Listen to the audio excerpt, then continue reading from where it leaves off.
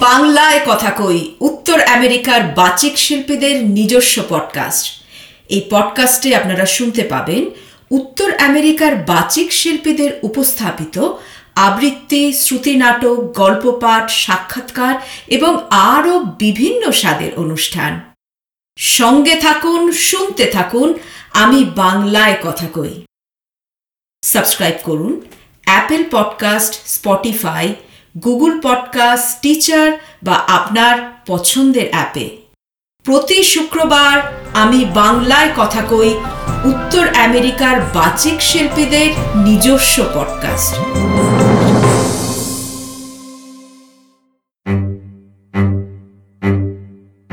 আজকের পর্বে আমাদের নিবেদন অবনীন্দ্রনাথ ঠাকুরের রাজকাহিনী গল্প সমগ্রের দ্বিতীয় গল্প, গোহ।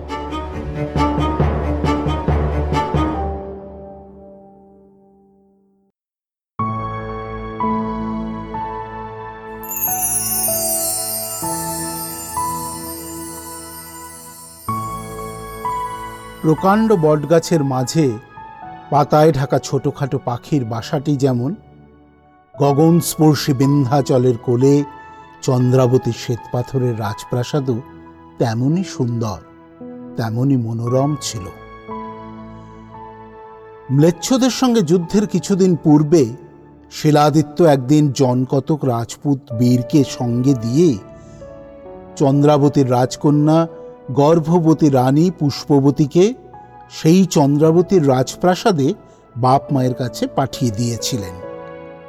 তার মনে বড় ইচ্ছে ছিল যে যুদ্ধের পর শীতকালটা বিন্ধ্যাচলের শিখরে নির্জনে সেই শ্বেত পাথরের প্রাসাদে রানী পুষ্পবতীকে নিয়ে আরামে কাটাবেন। তারপর রানীর ছেলে হলে দুজনে একসঙ্গে রাজপুত্রকে কোলে নিয়ে বল্লভীপুরে ফিরবেন। কিন্তু হায়, বিধাতা সে সাথে বাদ সাধলেন। বিধর্মী শত্রুর বিষাক্ত একটা তীর তাঁর প্রাণের সঙ্গে বুকের সমস্ত আশা বিদীর্ণ করে বাহির হয়ে গেল। শিলাদিত্য যুদ্ধক্ষেত্রে প্রাণ হারালেন। তাঁর আদরের মহিষী পুষ্পবতী চন্দ্রাবতীর সুন্দর প্রাসাদে একাকিনী পড়ে রইলেন। বিন্ধ্যাচলের গায়ে রাজ অন্তঃপুরে যেদিকে পুষ্পবতীর ঘর ছিল, ঠিক তার সম্মুখে পাহাড় থেকে 50 গজ নিচে বল্লভীপুরে যাবার পাকা রাস্তা। পুষ্পবতী সেইবার চন্দ্রাবতীতে এসে যত্ন করে নিজের ঘরখানির ঠিক সম্মুখে দেওয়ালের মতো সমান সেই পাহাড়ের গায়ে 25 গজ উপরে যেন শূন্যের মাঝখানে ছোট একটি শ্বেতপাথরের বারান্দা বসিয়েছিলেন। সেইখানে বসে রাস্তার দিকে চেয়ে তিনি প্রতিদিন একখানি রূপোর চাদরে, সোনার সুতোয়, সবুজ রেশমে, সবুজ ঘোড়ায় চড়া সূর্যের মূর্তি সোনার ছুঁচ দিয়ে সেলাই করতেন। আর মনে মনে ভাবতেন, মহারাজার যুদ্ধ থেকে ফিরে এলে পাখির পালকের মতো হালকা এই পাগড়িটি মহারাজের মাথায় নিজের হাতে বেঁধে দেব। তারপর দুজনে মিলে 25 গজ ভাঙনের গায়ে পাতলা একখানি মেঘের মতো সাদা শ্বেতপাথরের সেই বারান্দায় বসে মহারাজের মুখে যুদ্ধের গল্প শুনব। মাঝে মাঝে পুষ্পবতী দেখতেন সেই বল্লভীপুরের রাস্তার বহু দূরে একটি বল্লমের মাথা ঝকমক করে উঠত। তারপর কালো ঘোড়ার পিঠে বল্লভীপুরের রাজদূত দূর থেকে হাতের বল্লম মাটির দিকে নামিয়ে অন্তঃপুরের বারান্দায় রাজরানী পুষ্পবতীকে প্রণাম করে তীব্র বেগে চন্দ্রাবতীর সিংহদ্বারের দিকে চলে যেত। যেদিন দাসীর হাতে মহারাজা শিলাদিত্যর চিঠি পুষ্পবতীর কাছে আসত, পুষ্পবতী সেদিন সমস্ত কাজ ফেলে শূন্যের উপরে সেই বারান্দায় মহারাজার চিঠি হাতে বসে থাকতেন। সেই আনন্দের দিনে যখন কোনো বুড়ো জাট গান গেয়ে মাঠের দিকে যেতে যেতে, কোনো রাখাল বালক পাহাড়ের নিচে ছাগল চড়াতে চড়াতে চন্দ্রাবতীর রাজকুমারীকে ভূমিষ্ঠ হয়ে প্রণাম করত, তখন পুষ্পবতী কারো হাতে এক ছড়া পান্নার চিক, কারো হাতে বা এক গাছে সোনার মল ফেলে দিতেন। রাজকুমারীর প্রসাদ মাথায় ধরে হাজার হাজার আশীর্বাদ করতে করতে সেই সকল রাজভক্ত প্রজা সকালবেলায় কাজে যেত। সন্ধ্যাবেলায় সেই রাজদূত কালো ঘোড়ার পিঠে বল্লম হাতে মহারানী পুষ্পবতীর চিঠি নিয়ে বল্লভীপুরের দিকে ফিরে যেত। পুষ্পবতী নিস্তব্ধ সন্ধ্যায় পাহাড়ে পাহাড়ে কালো ঘোড়ার খুঁড়ের আওয়াজ অনেকক্ষণ ধরে শুনতে পেতেন। কখনো কোনো বুড়ো জাঠের মিঠো গান, আর সেই সঙ্গে রাখাল বালকের মিষ্টি সুর সন্ধ্যার হাওয়ায় ভেসে আসত। তারপর বিন্ধ্যাচলের শিখরে বিন্ধ্যবাসিনী ভবানীর মন্দিরে সন্ধ্যা পূজার ঘোর ঘণ্টা বেজে উঠত। তখন পুষ্পবতী মহারাজের সেই চিঠি খোঁপার ভিতর লুকিয়ে রেখে পাটের শাড়ি পরে দেবীর পূজায় বসতেন, আর মনে মনে বলতেন, হে মা চামুণ্ডে, হে মা ভবানী, মহারাজকে ভালোই ভালোই যুদ্ধ থেকে ফিরিয়ে আনো মা। ভগবতী, আমার যে ছেলে হবে সে যেন মহারাজের মতো তেজস্বী হয়, আর তারই মতো যেন নিজের রানীকে খুব ভালোবাসে। হায়, মানুষের সকল ইচ্ছা পূর্ণ হয় না।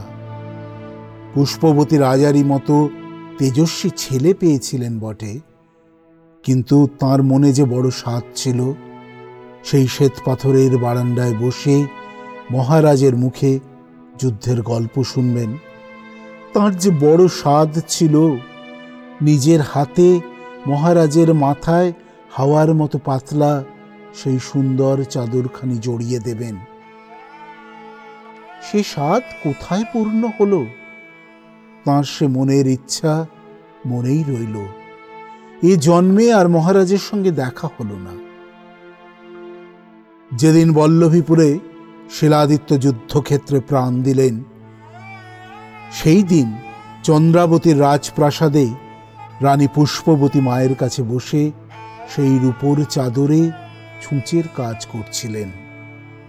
কাজ প্রায় শেষ হয়েছিল, কেবল সূর্যমূর্তির নিচে সোনার অক্ষরে শিলাদিত্যের নামটি লিখতে বাকি ছিল মাত্র। পুষ্পবতী যত্ন করে নিজের কালো চুলের চেয়ে মিহি, আগুনের চেয়ে উজ্জ্বল একগাছি সোনার তার, সরু হতেও সরু একটি সোনার ছুঁচে একটি ফোঁড় দিয়েছেন মাত্র, আর চাঁপার কোলের মতো পুষ্পবতীর কচি আঙুলে সেই সোনার ছুঁচ বলতার হুলের মতো বিঁধে গেল। যন্ত্রণায় পুষ্পবতীর চোখে জল এলো। তিনি চেয়ে দেখলেন, একটি ফোঁটা রক্ত জ্যোৎস্নার মতো পরিষ্কার সেই রূপোর চাদরে রাঙা এক টুকরো মণির মতো ঝকঝক করছে। পুষ্পবতী তাড়াতাড়ি নির্মল জলে সেই রক্তের দাগ ধুয়ে ফেলতে চেষ্টা করলেন। জলের ছিটে পেয়ে সেই এক বিন্দু রক্ত ক্রমশ ক্রমশ বড় হয়ে একটুখানি ফুলের গন্ধ যেমন সমস্ত হাওয়াকে গন্ধময় করে, তেমনি পাতলা ফুরফুরে চাদরখানি রক্তময় করে ফেললে। সেই রক্তের দিকে চেয়ে পুষ্পবতীর প্রাণ কেঁপে উঠল। তিনি ছলো ছলো চোখে মায়ের দিকে চেয়ে বললেন, মা, আমাকে বিদায় দাও, আমি বল্লভীপুরে ফিরে যাই। আমার প্রাণ কেমন করছে, বুঝিবা সেখানে কি সর্বনাশ ঘটল। রাজরানী বললেন, আর কটা দিন থেকে যা, ছেলেটি হয়ে যাক। পুষ্পবতী বললেন, না না না মা, না। সেই দিন সন্ধ্যাবেলা বল্লভীপুরের ৮০ জন রাজপুত বীর আর দুটো উটের পিঠে নীল রেশমি মোড়া একখানি ছোট ডুলি বড় রাস্তা ধরে বল্লভীপুরের দিকে চলে গেল। চন্দ্রাবতীর রাজপ্রাসাদ শূন্য করে রাজকুমারী পুষ্পবতী বিদায় নিলেন। চন্দ্রাবতী থেকে বল্লভীপুর যেতে হলে প্রকাণ্ড একটা মরুভূমি পার হতে হয়। মালিয়া পাহাড়ের নিচে বীরনগর পর্যন্ত চন্দ্রাবতীর পাকা রাস্তা। তারপর মরুভূমির উপর দিয়ে আগুনের মতো বালি ভেঙে উঠে চড়ে বল্লভীপুরে যেতে হয়। আর অন্য পথ নেই। পুষ্পবতী সেই পথের শেষে মরুভূমির সম্মুখে এসে শুনতে পেলেন যে শিলাদিত্য আর নেই। বিধর্মী ম্লেচ্ছ বল্লভীপুর ধ্বংস করেছে। পুষ্পবতীর চোখে এক ফোঁটা জল পড়ল না, তাঁর মুখে একটিও কথা সরল না। কেবল তাঁর বুকের ভেতরটা সম্মুখের সেই মরুভূমির মতো ধু ধু করতে লাগল। তিনি লক্ষ লক্ষ টাকার হীরের গহনা গা থেকে খুলে বালির ওপর ছড়িয়ে দিলেন। সিঁথির সিঁদুর মুছে ফেললেন। তারপর উদাস প্রাণে বিধবার বেশ ধরে শিলাদিত্যের আদরের মহিষী পুষ্পবতী সন্ন্যাসিনীর মতো সেই মালিয়া পাহাড়ের প্রকাণ্ড গহ্বরে আশ্রয় নিলেন। মরুপারে 10 মাস 10 দিন পূর্ণ হলে সন্ন্যাসিনী রানীর কোলে অন্ধকার গুহায় রাজপুত্রের জন্ম হল। নাম রইল গোহ। রানী পুষ্পবতী সেই দিন বীরনগর থেকে তাঁর ছেলেবেলার প্রিয় সখী ব্রাহ্মণী কমলাবতীকে ডেকে পাঠিয়ে সেই 80 জন রাজপুত বীরের সম্মুখে তার বড় সাধের রাজপুত্র গোহকে সঁপে দিয়ে বললেন, প্রিয় সখী, তোমার হাতে আমার গোহকে সঁপে দিলুম। তুমি মায়ের মতো একে মানুষ করো। তোমায় আর কি বলবো ভাই। দেখো, রাজপুত্রকে কেউ না অযত্ন করে। আর ভাই, যখন চিতার আগুনে আমার এই দেহ ছাই হয়ে যাবে, তখন আমার সেই এক মুঠো ছাই কার্তিক পূর্ণিমায় কাশীর ঘাটে গঙ্গা জলে ঢেলে দিও, যেন আমাকে জন্মান্তরে আর বিধবা না হতে হয়। ঝরঝর করে কমলাবতীর চোখে জল পড়তে লাগল। সেই দিন সন্ধ্যাবেলা সেই 80 জন রাজভক্ত রাজপুত চন্দন কাঠের চিতা জ্বালিয়ে চারিদিক ঘিরে দাঁড়ালো। শিলাদিত্যের মহিষী রাজপুত রানী সন্ন্যাসিনী সতী পুষ্পবতী হাসি মুখে জ্বলন্ত চিতায় ঝাঁপ দিলেন। দেখতে দেখতে ফুলের মতো সুন্দর পুষ্পবতীর কোমল শরীর পুড়ে ছাই হলো। চারিদিকে রব উঠল, জয় মহারানীর জয়। কমলাবতী ঘুমন্ত গোহকে এক কোলে আর সেই ছাই মুঠো এক হাতে নিয়ে চোখের জল মুছতে মুছতে বীরনগরে ফিরে গেলেন। সঙ্গে সঙ্গে সেই 80 জন রাজপুত বীর রাজপুত্রকে ঘিরে সেদিন থেকে বীরনগরে বাসা নিলেন।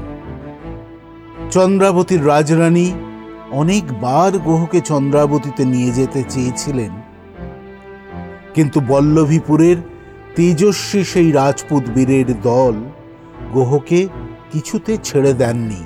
তাঁরা বলতেন, আমাদের মহারানী আমাদের হাতেই রাজপুত্রকে সঁপে গেলেন, আমরাই তাকে পালন করব।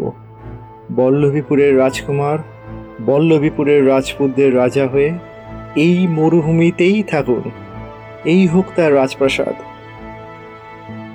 গোহ সেই বীরনগরে কমলাবতীর ঘরে মানুষ হতে লাগলেন। কমলাবতী গোহকে ব্রাহ্মণের ছেলের মতো নানা শাস্ত্রে পণ্ডিত করতে চেষ্টা করতেন, কিন্তু বীরের সন্তান গোহের লেখাপড়া পছন্দ হতো না। তিনি বনে বনে পাহাড়ে পাহাড়ে কোনোদিন ভিলদের সঙ্গে ভিল বালকের মতো, কোনোদিন বা সেই রাজপুত বীরদের সঙ্গে রাজার মতো, কখনো ঘোড়ায় চড়ে মরুভূমির উপর সিংহ শিকার করে, কখনো বা জাল ঘাড়ে বনে বনে হরিণের সন্ধানে ঘুরে বেড়াতেন। মালিয়া পাহাড়ের নিচে বীরনগর, সেখানে যত শিষ্ট শান্ত নিরীহ ব্রাহ্মণের বাস।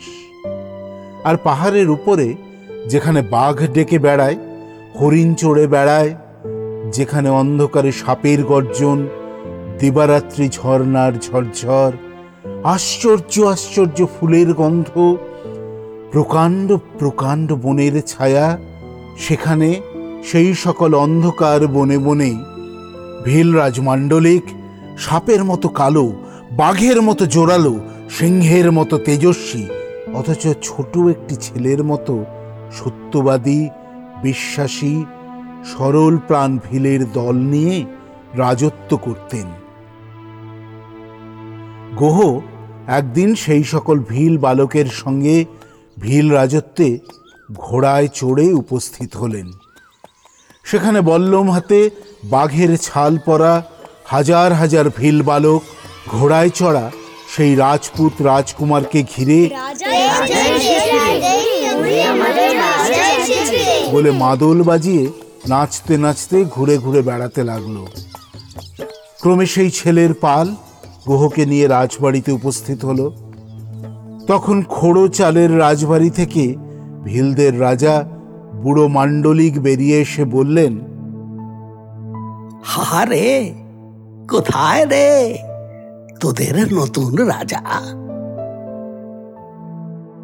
ছেলের পাল গোহকে দেখিয়ে দিলে তখন সেই বুড়ো ভীল গোহকে অনেকক্ষণ দেখে বললেন, ভালো রে ভালো, নতুন রাজার কপালে তিলক লিখে দে। তখন একজন ভীল বালক নিজের আঙুল কেটে বুড়ো রাজা মাণ্ডলিকের সামনে রক্তের ফোঁটা দিয়ে গোহের কপালে রাজ তিলক টেনে দিল। ভীলদের নিয়মে সে রক্তের তিলক মুছে দেয় এমন সাধ্য কারণেই। গোহ সত্য সত্যই রাজা হয়ে ভীলদের রাজসভায় বুড়ো রাজার কাঠের রাজ সিংহাসনের ঠিক নিচে একখানি ছোট পিঁড়ির ওপর বসলেন। এই পিঁড়িখানি অনেকদিন শূন্য পড়েছিল, কারণ মাণ্ডলিক চিরদিন নিঃসন্তান। তাঁর দিন দুঃখী সামান্য প্রজা, তাদের ঘর আলো করা কালো বাঘের মতো কালো ছেলে। কিন্তু হায়, রাজার ঘর চিরদিন অন্ধকার, চিরকাল শূন্য ছিল। সেদিন যখন সমস্ত ভীলদের মধ্যস্থলে রক্তের তিলক পরে গোহ যুবরাজ হয়ে পিড়ে বসলেন, তখন বুড়ো মাণ্ডলিকের দুই চক্ষু সেই সুন্দর রাজকুমারের দিকে চেয়ে আনন্দে ভেসে গেল। ভীলরাজের এক ছোট ভাই ছিলেন।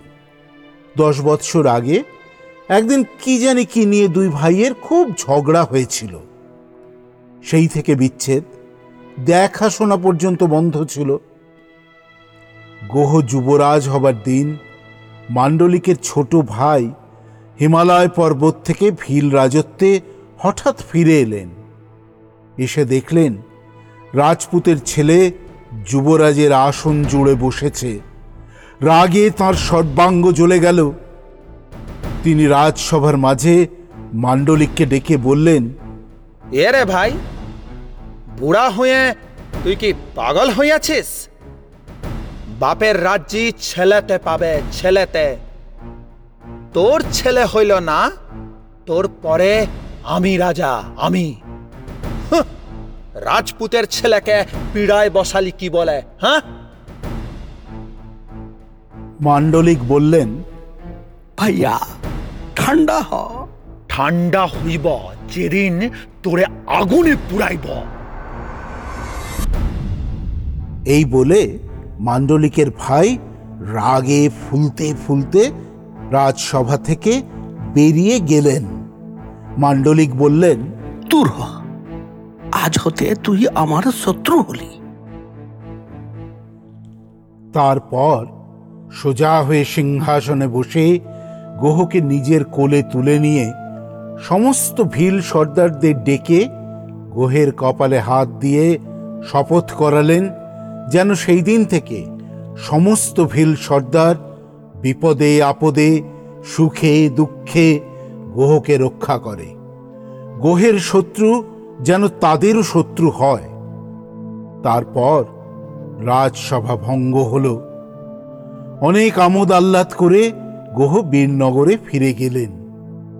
সেই দিন কি ভেবে গভীর রাত্রে ভীলরাজ মাণ্ডলিক গোহের কাছে চুপি চুপি গিয়ে বললেন, গোহ, আমি তোকে ছেলের মতো ভালোবাসি। তোকে আমি রাজা করেছি। তোর ছুরিখানা আমায় দে। আমি নিজের হাতে তোর শত্রুকে মেরে আসবো। গোহ কোমর থেকে নিজের নাম লেখা ধারালো ছুরি খুলে দিলেন। ভীলরাজ সেই ছুরি হাতে বেরিয়ে পড়লেন। পাহাড়ের গায়ে তখন জোনাকি জ্বলছে, ঝিঝি ডাকছে, দূরে দূরে দু একটা বাঘের গর্জন শোনা যাচ্ছে। মাণ্ডলিক সেই ছুরি হাতে রাত দুপুরে ভাই রাজার দরজায় ঘা দিলেন। কারও সাড়া শব্দ নেই। ভীলরাজ ধীরে ধীরে ভাইয়ের ঘরে প্রবেশ করলেন। দেখলেন তাঁর ছোট ভাই সামান্য ভিলের মতো মাটির উপরে এক হাতে মুখ ঢেকে পড়ে আছেন।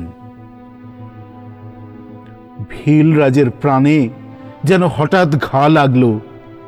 তিনি কালো পাথরের পুতুলটির মতো ছোট ভাইয়ের সুন্দর শরীর মাটির উপর পড়ে থাকতে দেখে আর চোখের জল রাখতে পারলেন না। মনে মনে ভাবলেন, আমি কি নিষ্ঠুর! হায়, ছোট ভাইয়ের রাজ্য পরকে দিয়েছি, আবার কিনা শত্রু ভেবে ঘুমন্ত ভাইকে মারতে এসেছি। মাণ্ডলিক 20 বৎসরের সেই ভীল রাজকুমারের মাথার শিয়রে বসে ডাকলেন, ভাইয়া।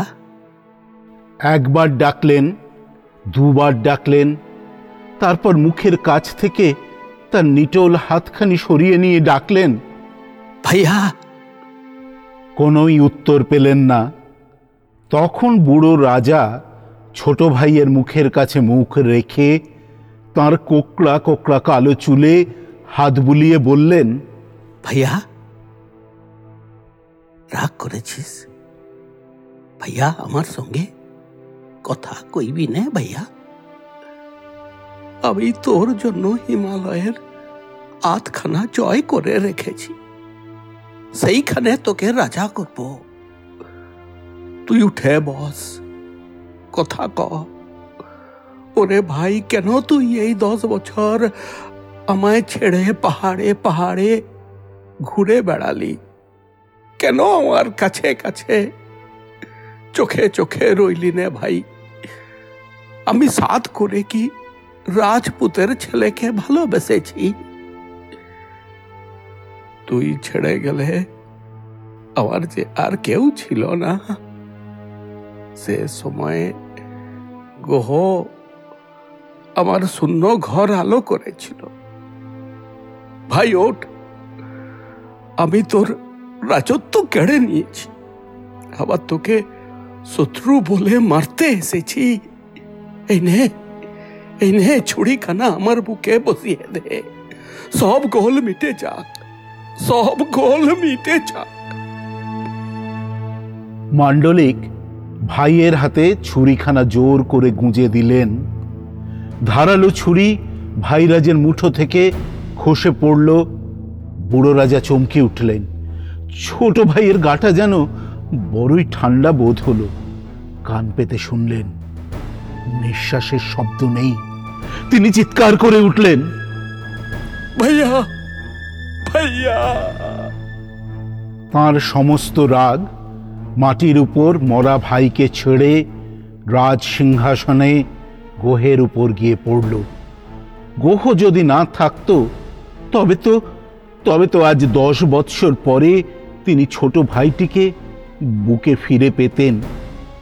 তবে কি আজ ভীল রাজকুমার রাজ্যহারা হয়ে রাগে দুঃখে বুক ফেটে মারা পড়ত? মাণ্ডলিক অনেকক্ষণ ঘরে ছোট ভাইটির বুকে হাত বুলিয়ে দিলেন।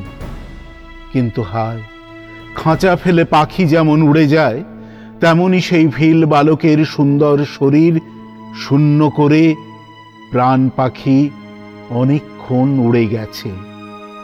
মান্ডলিক আর সে ঘরে বসে থাকতে পারলেন না। ছুরি হাতে সদর দরজা খুলে বাইরে দাঁড়ালেন। তার প্রাণ যেন কেঁদে উঠল, কেঁদে বলতে লাগলো, গোহরে, তুই কি করলি? আমার রাজ্য নিলি, সিংহাসন নিলি, ভয়ে ভয়ে বিচ্ছেদ ঘটালি। গোহ, তুই কি শেষে আমার শত্রু হলি? হঠাৎ পাহাড়ের রাস্তা দিয়ে দুটি ভিলের মেয়ে গলা ধরাধরি করে চলে গেল। একজন বলে গেল, আহা, কি সুন্দর রাজা, দেখেছিস ভাই? আর একজন বললে, নতুন রাজা যখন আমার হাত ধরে নাচতে লেগেছিল, তখন তার মুখখানা যেন চাঁদ পাড়া দেখলুম। মান্ডলিক নিঃশ্বাস ফেলে ভাবলেন, হায়, এরই মধ্যে আমার প্রজারা বুড়ো রাজাটাকে ছেঁড়া কাপড়ের মতো ছেড়ে ফেলেছে। ভিলরাজের মনে হলো যেন পৃথিবীতে তাঁর আর কেউ নেই। তিনি শূন্য মনে পূর্ণিমার প্রকাণ্ড চাঁদখানার দিকে চেয়ে রইলেন। সেই সময় কালো ঘোড়ায় চড়ে দুইজন রাজপুত ভিলরাজের সামনে দিয়ে চলে গেল। একজন বললে, ভাই রাজকুমার, আজ শুভ দিনে ভিল রাজত্বের সিংহাসনে না বসে সকলের সামনে যুবরাজের আসনে বসে রইলেন কেন? অন্যজন বললে, গোহ প্রতিজ্ঞা করেছেন, যতদিন বুড়ো রাজা বেঁচে থাকবেন ততদিন তিনি যুবরাজের মতো তাঁর পায়ের কাছে বসবেন। মান্ডলিকের প্রাণ যেন আনন্দে পরিপূর্ণ হল। তিনি হাসি মুখে মনে মনে বললেন, ধন্য গোহ, ধন্য তোর ভালোবাসা। হঠাৎ সেই অন্ধকারে কার নিঃশ্বাসের শব্দ শোনা গেল। মান্ডলিক ফিরে দেখলেন ছোট ভাইয়ের প্রকাণ্ড শিকারী কুকুরটা নিঃশব্দে অন্ধকারে দীর্ঘ নিঃশ্বাস ফেলছে। বুক যেন তার ফেটে গেল। তিনি ভাইয়া, ভাইয়া বলে পাহাড়ের উপর আছাড় খেয়ে পড়লেন। পাথরের গায়ে লেগে গোহের সেই ছুরি শিকারী কুকুরের দাঁতের মতো ভিলরাজের বুকে সজোরে বিঁধে গেল। পাহাড়ে পাহাড়ে শিয়ালের পাল চিৎকার করে উঠল, হায় হায় হায় হায় হায় হায় হায়। পরদিন সকালে একজন রাজপুত পাহাড়ের পথে বীরনগরে যেতে যেতে এক জায়গায় দেখতে পেলেন ভিলরাজের রক্তমাখা দেহ, বুকে মহারাজ গোহের ছুরি বেঁধা। সেই ছুরি হাতে নিয়ে গোহের কাছে এসে বললেন, মহারাজ, মহারাজ করেছ কি? আশ্রয়দাতা চিরবিশ্বাসী ভিলরাজকে খুন করেছ? গোহ তৎক্ষণাৎ সেই রাজপুতের মাথা কেটে ফেলতে হুকুম দিলেন। তারপর সেই রক্তমাখা ছুরি কোমরে গুঁজে দুই হাতে চোখের জল মুছে ভাই রাজার সঙ্গে প্রাণের চেয়ে প্রিয় মান্ডলিককে চিতার আগুনে তুলে দিয়ে সূর্য বংশের রাজপুত্র গোহ ভিল রাজের রাজ সিংহাসনে বসে রাজত্ব করতে লাগলেন।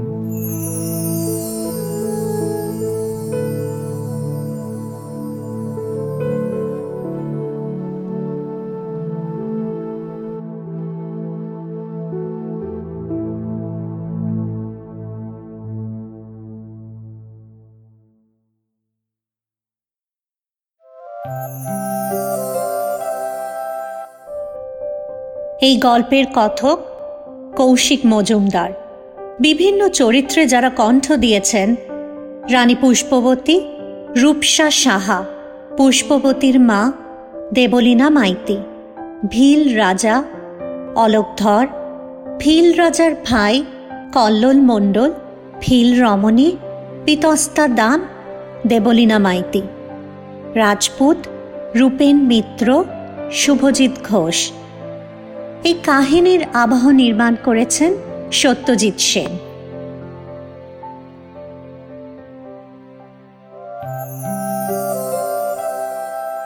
আমি বাংলায় কথা কই পডকাস্টে আগামী পর্ব কবি ও কবিতা।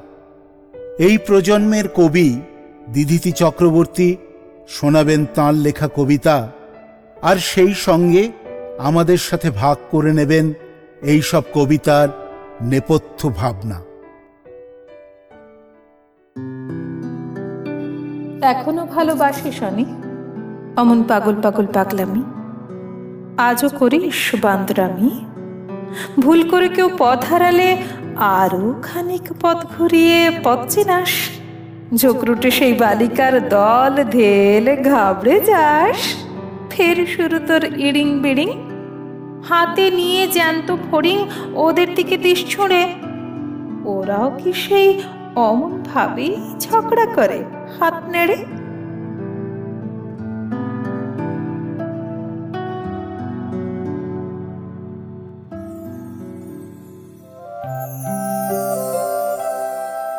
বন্ধুরা, সঙ্গে থাকুন। আপনি যদি আমি বাংলায় কথা কই পডকাস্টের সঙ্গে যুক্ত হতে চান, তাহলে অবশ্যই যোগাযোগ করুন আমাদের সাথে। ইউএসএ বা কানাডা থেকে আমাদের ফোন করুন 6147339601 এই নাম্বারে, অথবা আমাদের ইমেল পাঠান abkk_feedback@ksproductionsusa.com এ।